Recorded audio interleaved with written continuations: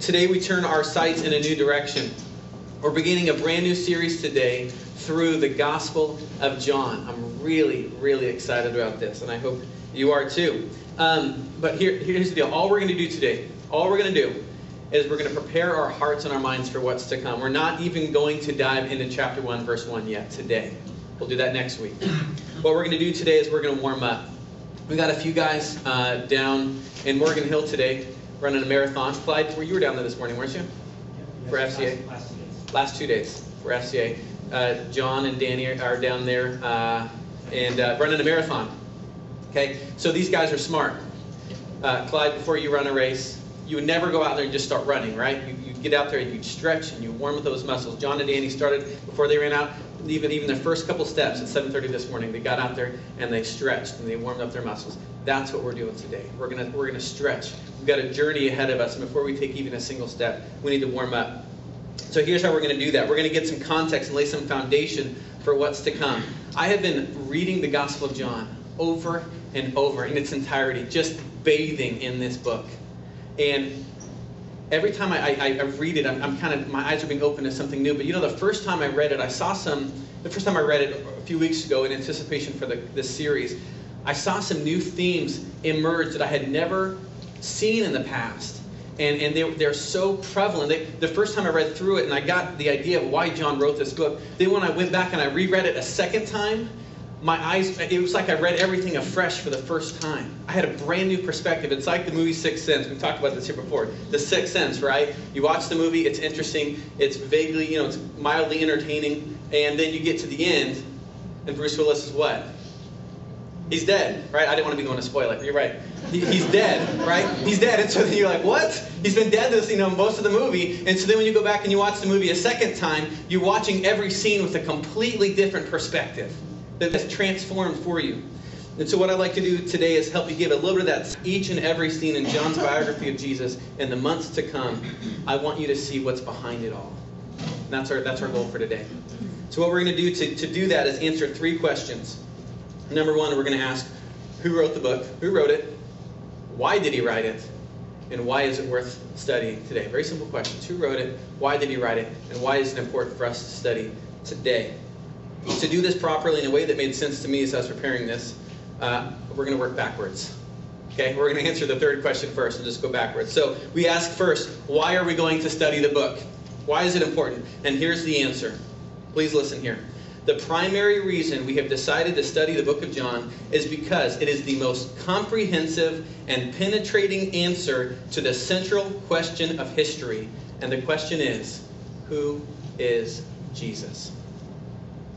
The primary reason we've decided to study this book is because it is the most comprehensive and penetrating answer to the central question of history. And the central question of history is, who is Jesus? If you ask a room full of educated people, I'm not going to ask this room because we're not all educated people, right? If you ask a room full of educated people to make a list of a handful of the most influential people in all of history, I guarantee you virtually every single one of those people would include Jesus on that list. Let me actually read to you a couple of comments from some notable historians. This first one I'm going to read to you is from a non-Christian, actually. This guy's name is William Lecky. He's a 19th century historian and a skeptic. He's a non-believer. This is what he wrote. He said, the character of Jesus has not only been the highest pattern of virtue, but the strongest incentive to its practice, and has exerted so deep an influence that it may be truly said that the simple record of 3 short years of active life has done more to regenerate and to soften mankind than all the disquisitions of philosophers and all the exhortations of moralists. You hear what he said? 3 short years of public ministry has done more to transform society as we know it, all over the world, than all philosophers before or since. Philip Schaff, another historian, again, that was from a non-Christian. Philip Schaff, another historian, wrote this. He said, this Jesus of Nazareth, without money and arms, conquered more millions than Alexander, Caesar, Muhammad, and Napoleon.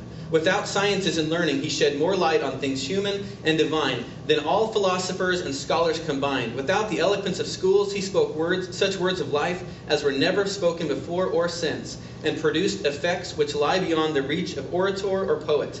Without writing a single line, he set more pens in motion and furnished themes for more sermons, orations, discussions, learned volumes, works of art, and songs of praise than the whole army of great men of ancient and modern times. Okay, but listen, we don't just study Jesus because he was influential. There's a lot of influential people in our world. Buddha is influential. Muhammad was influential. Karl Marx was influential. But what set Jesus apart from these other men and women of influence? Jesus is the only one of these guys who came on the scene claiming to be God.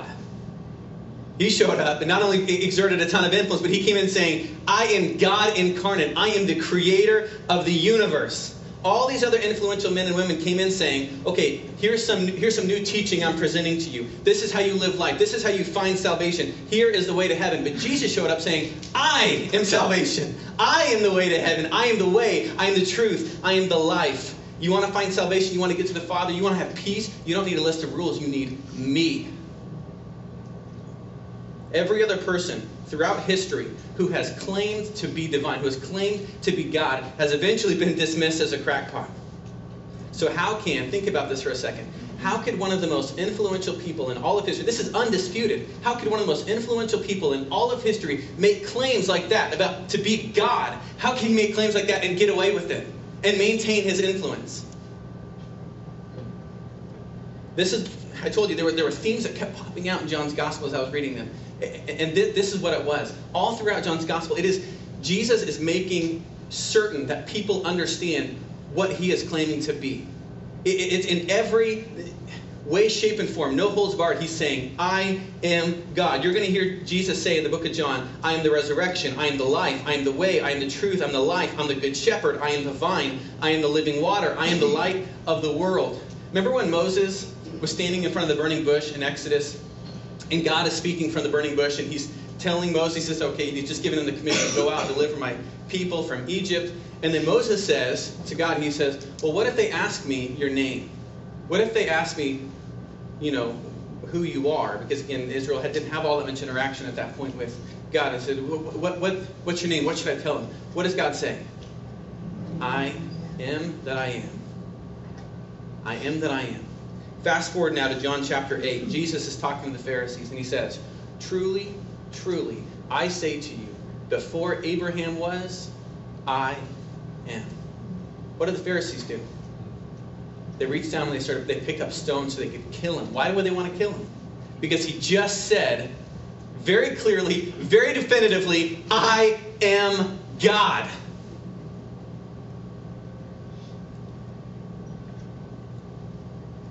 I am that I am, created, uncaused, self-existent being. That's what that name means. I am that I am. It's uncaused, self-existent being. Jesus is saying here very clearly, I am beginningless. I am the source of all other things in existence. He's telling the Pharisees, I created you.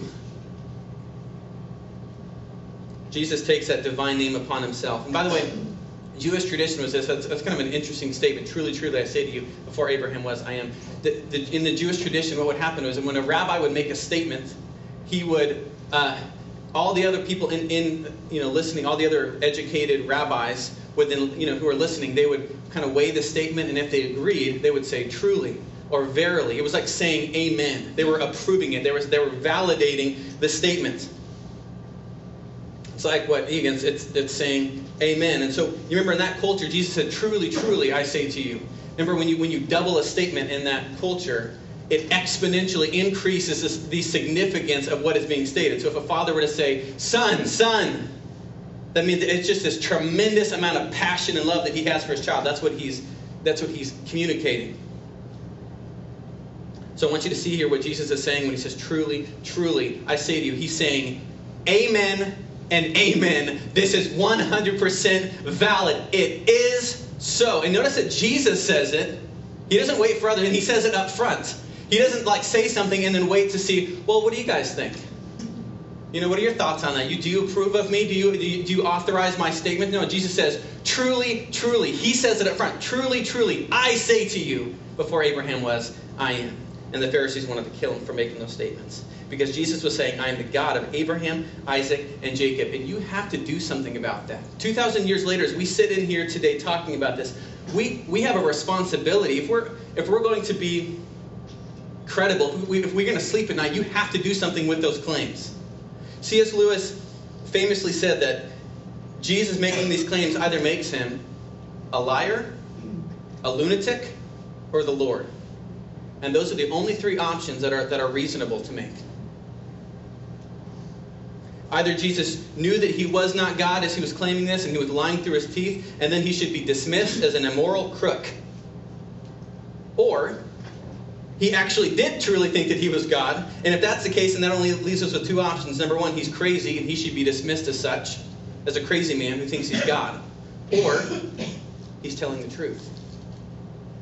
The bottom line is, it's not okay for us just to treat Jesus as an interesting guy who had some interesting things to say, that we can keep at arm's length, that we can kind of pick and choose what we like and what we don't like, and so on.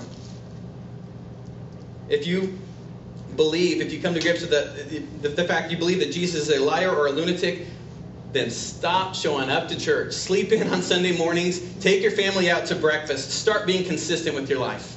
Start being consistent. But if he is Lord, if you come to grips with the fact that he is who he says he is, then there's no more room for playing games. Again, picking and choosing what you want to follow, what you want to believe. If he is God, there is no room for half-hearted devotion. Jesus is saying explicitly in the Gospel of John, crown me or kill me. But there's nothing in between. It's crown me or kill me. See me as the all-powerful creator God, or else throw me out, but I'm nothing in the middle. Because look at his claims. He can't just be another nice guy. He's not just a good teacher or a good example. He's saying, I'm God. I'm God. So you either have to receive me as the ultimate power and supreme authority in your life, or you throw me out altogether. There's no room for anything else.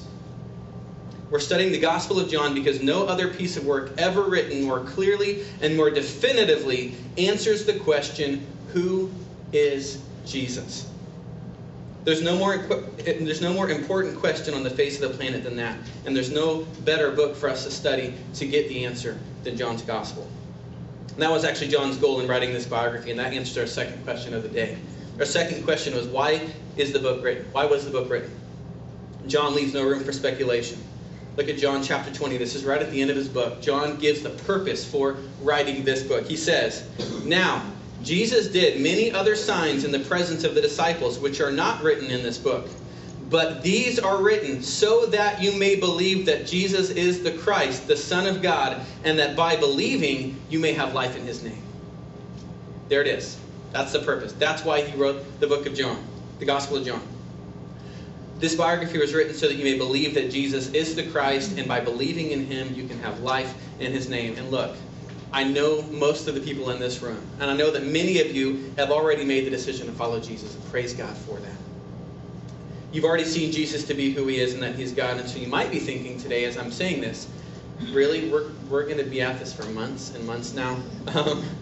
And the whole purpose is so that we might believe that Jesus is the Son of God and that we might find life in his name. But don't you, Philip, you know me, like I've already found that Jesus is the Christ, the Son of God, and I've already found life in his name. So, do I sit this one out? Do I get a free pass? Do I help out in the kids ministry for the next few months? The answer to that last one is yes, you do help out in the children's ministry. If you get to the heart of the original Greek that John wrote down here, there's a little bit more to it than meets the eye. He says, again, these are written so that you may believe that Jesus is the Christ. But this phrase here goes beyond an evangelistic bent. This could literally be read, this statement that he made, it could literally be read like this. These are written so that you may go on believing. That's actually how it should be written. These are written so that you may go on believing that Jesus is God and then find life in his name. In other words, this book is given to us, Christians, as a gift to help us persevere and to grow in our walk with the Lord. It's to help us go on believing that Jesus is the Lord. And that is so important. Jesus said in John 15, he said, if anyone does not abide in me, he is thrown away like a branch and withers, and the branches are gathered, thrown into the fire, and burned. And in John 8, he says, if you abide in my word, you are truly my disciples.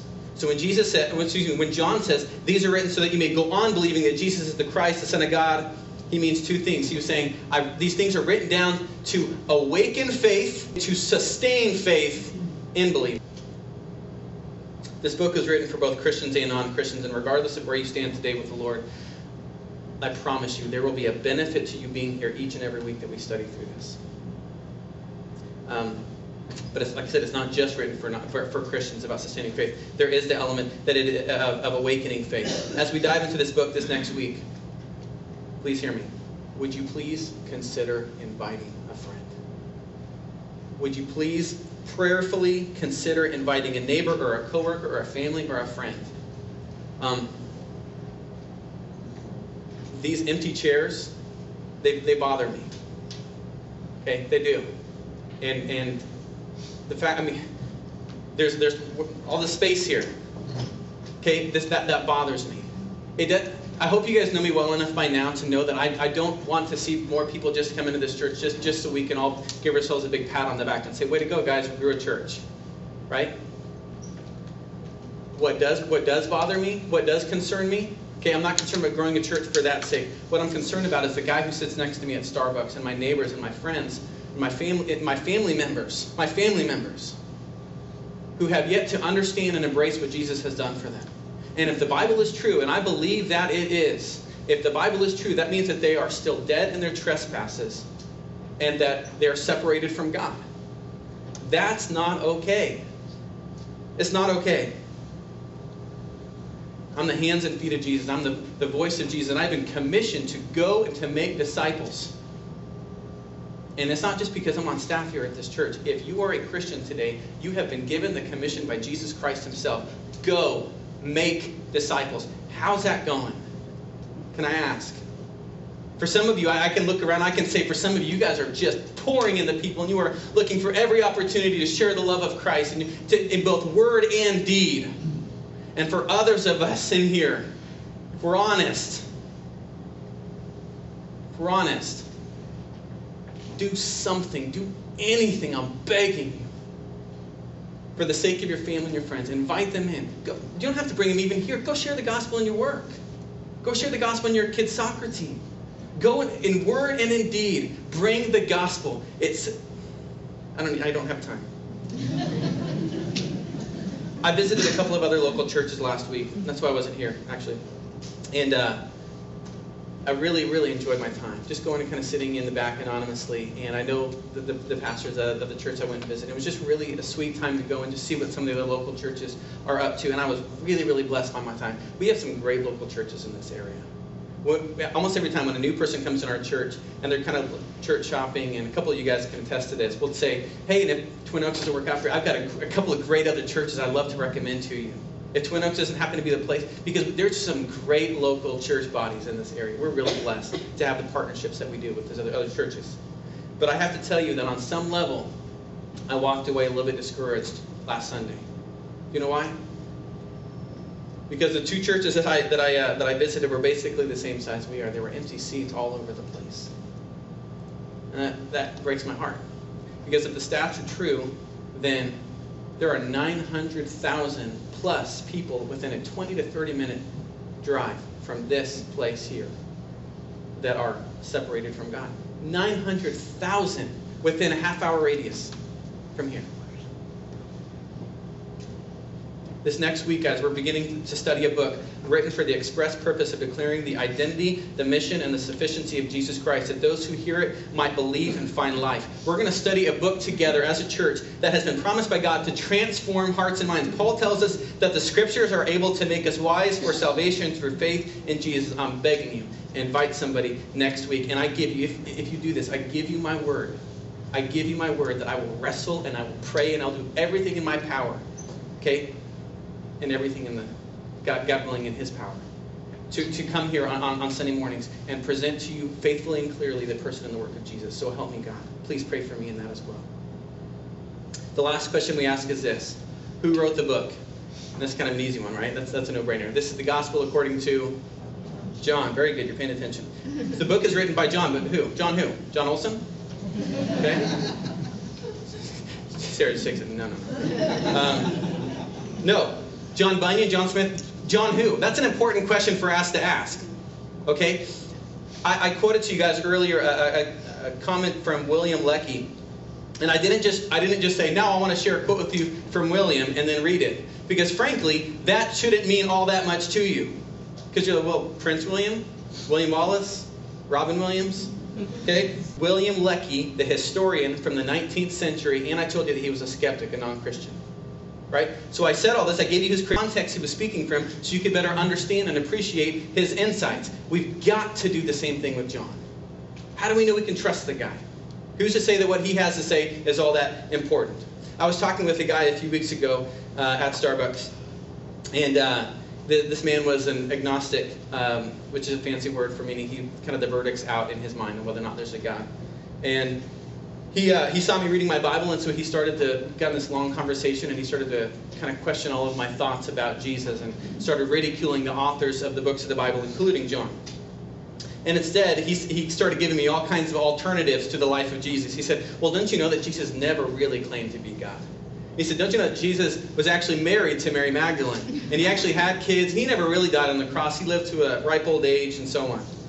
And so throughout this conversation, I kept asking him over and over. I said, where are you getting your information? That's what I kept saying. It's from what authority are you basing your comments? Like, what is your source? Please tell me your source. He gave me one of two answers all throughout those 2 hours that we were talking. He just kept one of two answers.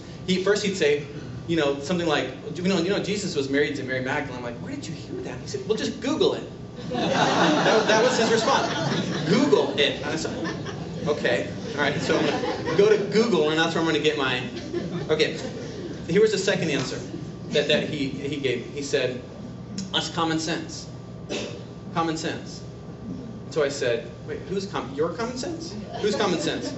And so I asked him, I said, you'd rather me take your ideas, your perspective on Jesus, rather than the eyewitness testimony of the men who were with him, who traveled with him, who ate with him, who talked with him, who saw firsthand the miracles and the crucifixion and the resurrection, who were tortured and who were killed for their statements.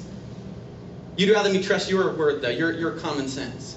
I said, no, and I said this respectfully. I said, no offense, man, but I'm going to stick with the authority of the Scriptures, the authority of the eyewitness testimonies.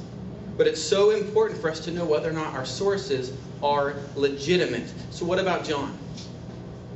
Don't take my word for it. What about John? What makes John an authority on the life and the ministry of Jesus? Let me finish out our time today by giving you a glimpse at John's life and his relationship with Jesus. I'm going to give you a little bit of background of his story. Well, we first meet John when he's out on the boat with his brother James. And John and James had a couple of business partners in their fishing company, two guys named Peter and Andrew. And they're all out on the water fishing one day. And out of nowhere, this traveling teacher strolls on by on the shore. And this teacher looks out on the boat and he calls out to them and he invites them. He says, drop what you're doing, come and follow me. Come and follow me. And amazingly, John does. He drops what he's doing and he follows him. Think now about what John is walking away from at this point. First, he's walking away from his livelihood. He's walking away from his source of income. We kind of, fishermen this day, it's kind of like a blue-collar vocation. But in that day, having a fishing company was no joke. If you had a fishing company, that means you could own your own boats. You had enough money to own your own boats. You could buy your own nets. You had to have employees. Okay, so he's got a decent business at this point. It was actually his father Zebedee's business, and John and James are taking their dad's business. But John drops everything and he walks away from a very secure financial future. Beyond that, from what we know, John was single. And so as he's leaving his job, he's probably leaving the opportunity of ever getting married, because what father in their right mind would give their daughter away to a man who's unemployed, who can't afford a dowry, much less support a family?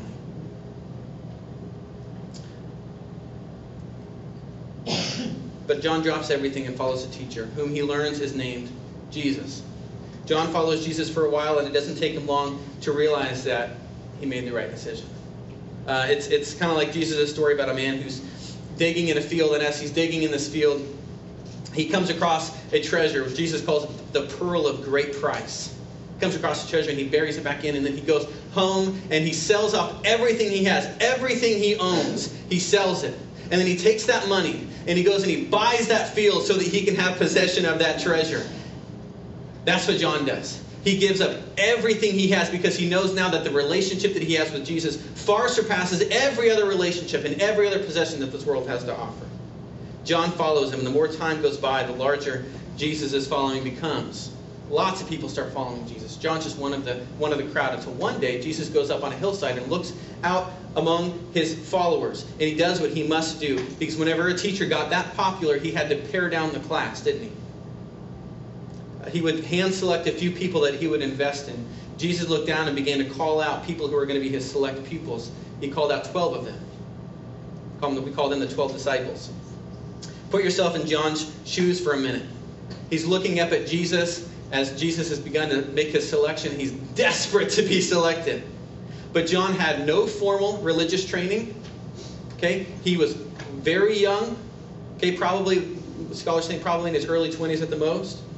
He had no real credentials that merited him being picked. But Jesus, as he's picking people that he would like to invest in and eat with and travel with and teach, he looks at John and he calls him by name and he says, you're going to be mine. You're going to be my student. From what we can tell, please hear me, what developed from here is one of the sweetest and closest relationships that Jesus has with anyone on the earth. Commentator after commentator after commentator agreed, and you'll see it as you start getting into this and into all four Gospels. It seems as if John turns out to be Jesus' best friend. It seems as if John turns out to be Jesus' best friend on the planet. But John's discipleship with Jesus starts a bit rough. Many of you guys are familiar with the story. Remember, in the beginning, John goes to Jesus. If he and his brother James can rule with Jesus, right? They want to be placed disciples and said, give us a throne on your right and on your left. Okay? And Jesus and gently corrects him and uses that as an opportunity to teach disciples about what it means to lead through service and sacrifice. Or another story was when John goes to Jesus and said, Jesus isn't welcomed into a village in the way that John thinks he should have been welcomed. And so then John goes to Jesus and says, he runs, Jesus, you want me to just call fire down from heaven and consume that village for you? That's actually what he says. Would you like me to, Jesus, do you want me to just go call down fire from heaven? I'll burn that village up for you. You can imagine Jesus' response as no, John, thank you. It's all right. No, he turns and he rebukes him, right? But that's the kind of guy that John was. He was passionate, he was bold, and at times just a wee bit overzealous. Jesus actually gave John a nickname. He calls John and his brother Boanerges. It means sons of thunder. Sons of thunder. I don't know if Jesus was laughing when he said it, if he was teasing him, or if he just saw this tremendous amount of courage that John had in his life. I don't know, but imagine being John. You are the young, close friend of the incarnate Word of God, and you love him, and you're excited to be with him, and he looks at you, and maybe with a smile, he gives you a nickname. He calls you Son of Thunder. Maybe think about that. How cool would that be? Jesus giving you a nickname. That was John. Out of those 12 disciples, Jesus selected 3 of the men that he would invest in the most. That was Peter, it was James, and it was John. These 3 had access to Jesus in a way that no one else in the history of the world ever have. And I don't have time to go into details on each of the events here, but let me just give you a few examples of sort of the unique relationship and experiences that John and a couple of these other guys had. When Jesus was transfigured on the mount, right, into his full glory. He limited his glory in a sense when he was on the earth, but on the mount he kind of unleashed his glory. Who got to see it? John. Who was the one that Jesus entrusted with the details for setting up the Last Supper? Remember the painting, right, with all the disciples all sitting around Jesus? Who set the table? John. Who did Jesus choose to have sit next to him at that table for his last meal with his disciples? John. When Jesus told his disciples that one of them was about to betray him, and everybody wanted to know who it was, who was selected to go to Jesus and ask? John. I think it's so funny because Peter actually goes to John and says, John, you go ask him. Peter was like he was like the ringleader of the 12 disciples. But Peter actually goes to John and he might tell you if you ask him. When Jesus went out to the Garden of Gethsemane that night in despair, knowing that his time was close at hand, who did he bring to pray for him? John. When Jesus was arrested that night and brought into the high priest's home to be tried, who was in the high priest's courtyard watching from a distance? Peter. See if you're paying attention. Okay? We know that Peter was the one that was there, right? Okay? But listen, because we know that's where Peter denied Jesus 3 times, just as Jesus predicted. But who was there first who actually got Peter in the door.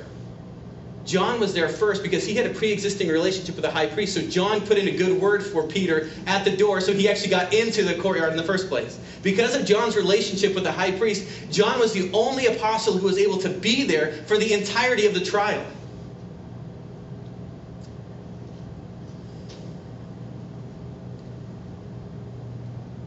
John sits there. Again, we believe he's the only apostle there during the entire trial and the crucifixion. You can just imagine how John feels as he sees this friend, his best friend, and his God, who has picked him, who has loved him, and who has taught him, and who has instructed him, who has cared for him and rebuked him, and so on. You can just imagine how John is feeling as he sees Jesus accused by the Pharisees and mocked and spit on. John loved Jesus deeply. Jesus was his God and his best friend, and now he's watching him suffer beyond what we can comprehend. You can imagine the anger and the sorrow that John must have felt as he's sitting in that courtroom, as he watches Jesus get convicted, and not just convicted, but convicted to death, and not just any death, but death on the cross. You know the story. They stripped Jesus, they mocked him, they whipped his back.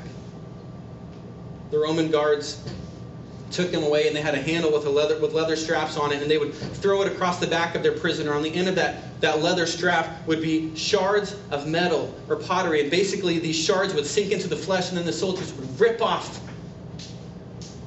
literally flesh and muscle off of his body over and over and over. And then to mock him, they took a crown of thorns, with these thorns 2 to 3 inches deep, and they pressed it into the head of Jesus.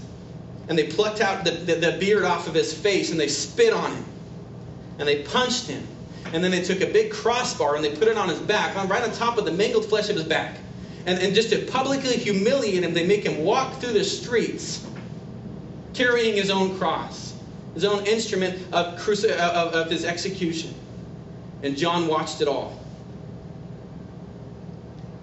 You can imagine him weeping and sobbing as he's watching his best friend and his God suffer right in front of his eyes. The story goes on that Jesus is led outside of the city, and he's hung on the cross that he had been carrying.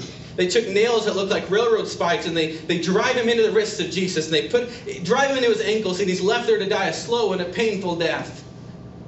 You remember how they die when the crucifixion? They actually suffocate, don't you? They actually suffocate because you're drooped down and you can't get air into your lungs. And so you have to push up on the nail that's going through your ankle. You have to push up just to get some air into your lungs that'll help you survive just a few moments longer.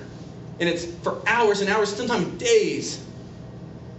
We're told that Jesus is mocked and he's spit on by the onlookers. But it's not only the antagonizers who were there. John was there. Again, from what we know, we think John was the only apostle there. John stood there weeping, standing next to Jesus' mother, Mary, probably comforting that poor old woman. What does Jesus do?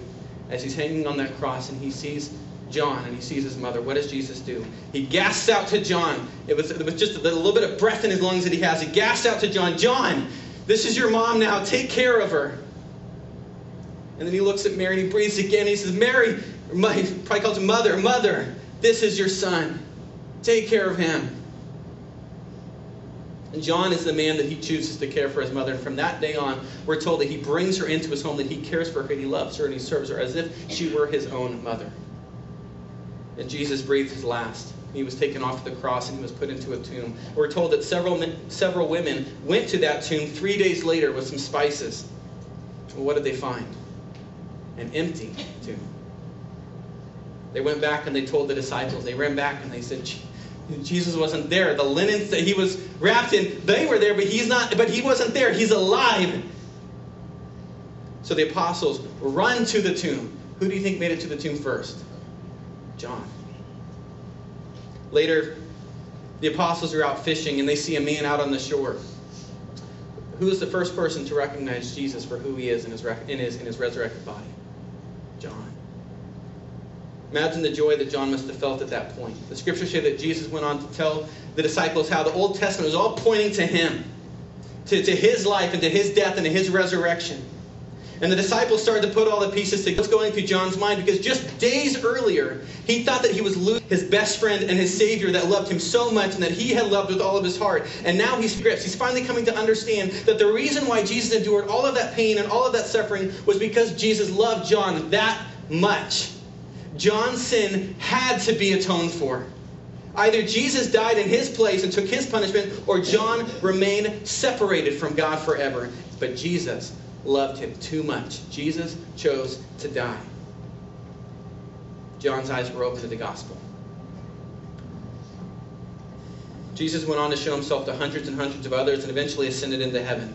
The Spirit of Christ was then poured out on the apostles, and those who sat under Jesus, the great teacher, were now entrusted with the responsibility of being teachers themselves. So John, through the power of the Holy Spirit, stepped up to the challenge. He spread the good news and taught in the churches with passion and with zeal and with thunder. He lived up to his name. John saw Paul come to Christ, and he served alongside him.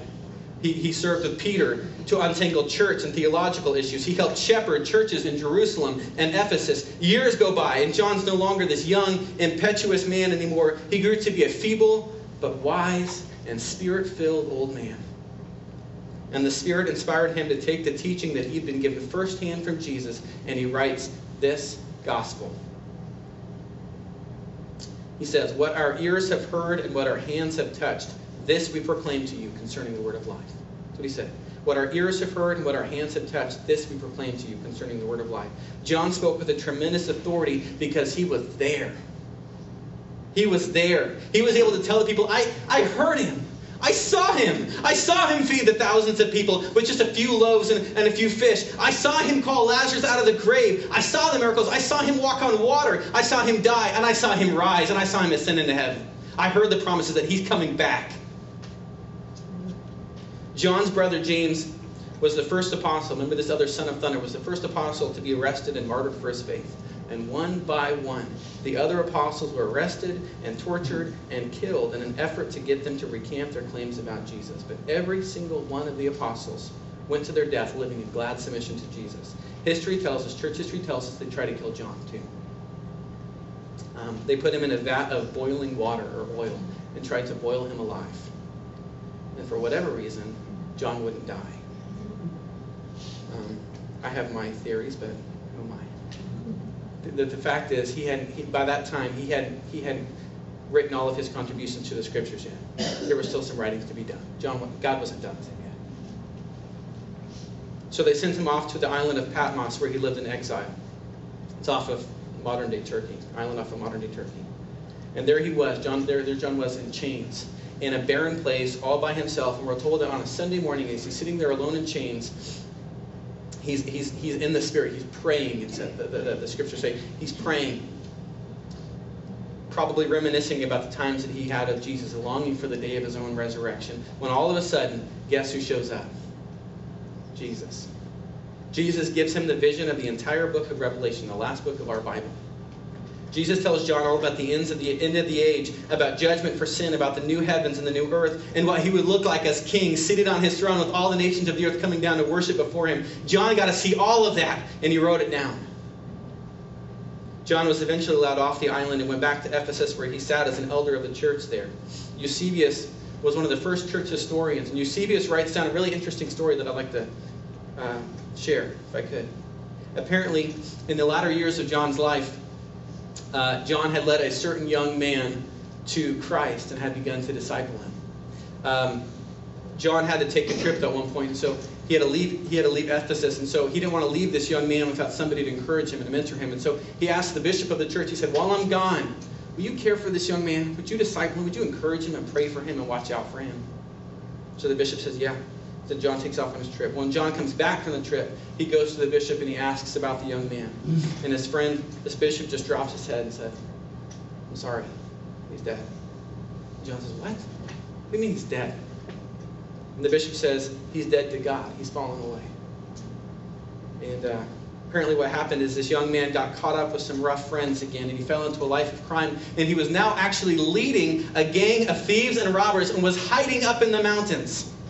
And this bishop said, anybody who travels up to their hideout is ambushed along the way and is murdered. According to Eusebius, this church historian, John just falls to the ground, rips his garments in an expression of grief, and he says, "Get me a horse." He said, "Get me a horse." And so John, this feeble little old man, gets on a horse and rides up this mountain. And eventually, just as the bishop had said, some men jump out of the road. They were ambushing. Some men jump out of the road, and they pull John off of his horse. And he says, "It's okay, it's okay, it's okay. I came here to get caught. I need to speak to your leader. I need to talk to your leader." So the men comply, and they lead John up the mountain, and they take him to see this young leader. And as soon as John walks in, and the leader, this young man, recognizes John to be John, this young armed man, takes off and runs out of the room as fast as he can.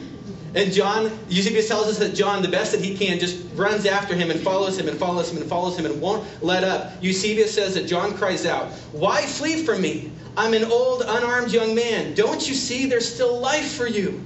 I would gladly suffer death for you as the Lord suffered death for me. I would give my own life in exchange for yours. Stop. Listen. Trust me."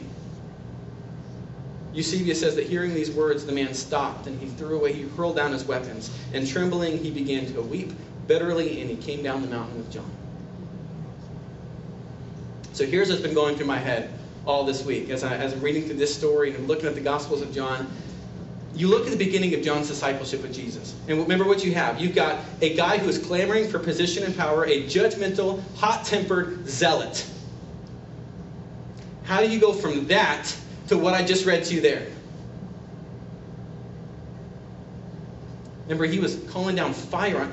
You don't respect Jesus? I'll call down fire. I'll kill you. That's what he said. I'll kill you. People who were doing miracles in the name of Jesus that didn't belong to the 12 disciples, he said, "You're not allowed to do this. You're not allowed to follow Jesus unless you're one of the inner circle." Okay? How do you go from that to John now falling down on his knees to a young punk murderer, robber? He's saying, "I would give my life for you. If you would just come back to the Lord, if you could just experience the freedom and the forgiveness and new life with Christ, if you just walk in Christ, I would give up my very life to see that." How do you get that? How did that transformation come? And I'll tell you. I think it's wrapped up in how John describes himself in his gospel. Do you know that in the Gospel of John, he never refers to himself as John the Apostle? Isn't that interesting? He never calls himself John the Apostle. He calls himself the disciple that Jesus loved. That's how he refers to himself. We're the beloved disciple. The disciple that Jesus loved. That utterly defined him. He said, "I am loved by God. That's who I am. That's what I am. That's what I hang my hat on at the end of the day. That's how I fall asleep at night. That's what inspires me to get up in the morning. I'm loved by God. I don't need the approval of others. I don't care if other people judge me. I don't even judge myself. It's God who judges me, and the verdict is in. I am loved by God." He demonstrated on the cross. He's like, "I saw it with my own eyes. I know how much he loved me. I watched him bleed. God loves me." John has the ability to paint a clearer and more definitive, more transformative picture of Jesus than any other person in the history of the world. I'm not sure if some of you have seen this in the past. In early Christian art, the apostles, if you look at some of the paintings or some like stained glass, sometimes you'll see this. But in early Christian art, the apostles are sometimes memorialized as animals. And each apostle is depicted as a specific animal for a specific reason. John is portrayed as an eagle. One of the theories on why that was the case is because the eagle is one of the few birds that is able to fly. The eagle can actually gaze ahead at the beauty and the glory of the sun. This is what John was able to do. And through his writings, inspired by the Holy Spirit, we can too. John, in a more unique and profound way than any other person in history, is going to be able to help us answer the most important question in the world: who is Jesus? And my prayer is that in the months to come, through the Holy Spirit-inspired writings of John, together we will stare straight into the matchless majesty of Jesus Christ. Amen? Let's pray. Heavenly Father, we just want to come to you and ask for your mercy. Lord, as we open your word next week, we start John chapter 1, verse 1. I pray your favor, your mercy, just a movement of your Spirit, Lord, through your word in the hearts and the minds of your people. Please, God, speak to us. Show us who you are in the same way that you showed yourself to John. God, you you loved him, and you just decided one day you were gonna show him your glory, and you took him up on that mountain, and you were transfigured, God, and he saw you in all of your glory. I'm asking God for the same thing for this church. Would you grant us the favor, Lord, that you might come here and just show off. Just show us your glory, Lord, through your word. And God, I pray that as we hear your word, that you would help us to respond in faith, that we would love you each and every single day more and more, as our eyes are continually being open to your beauty and your sufficiency. We love you. We thank you. In Jesus' name we pray. Amen.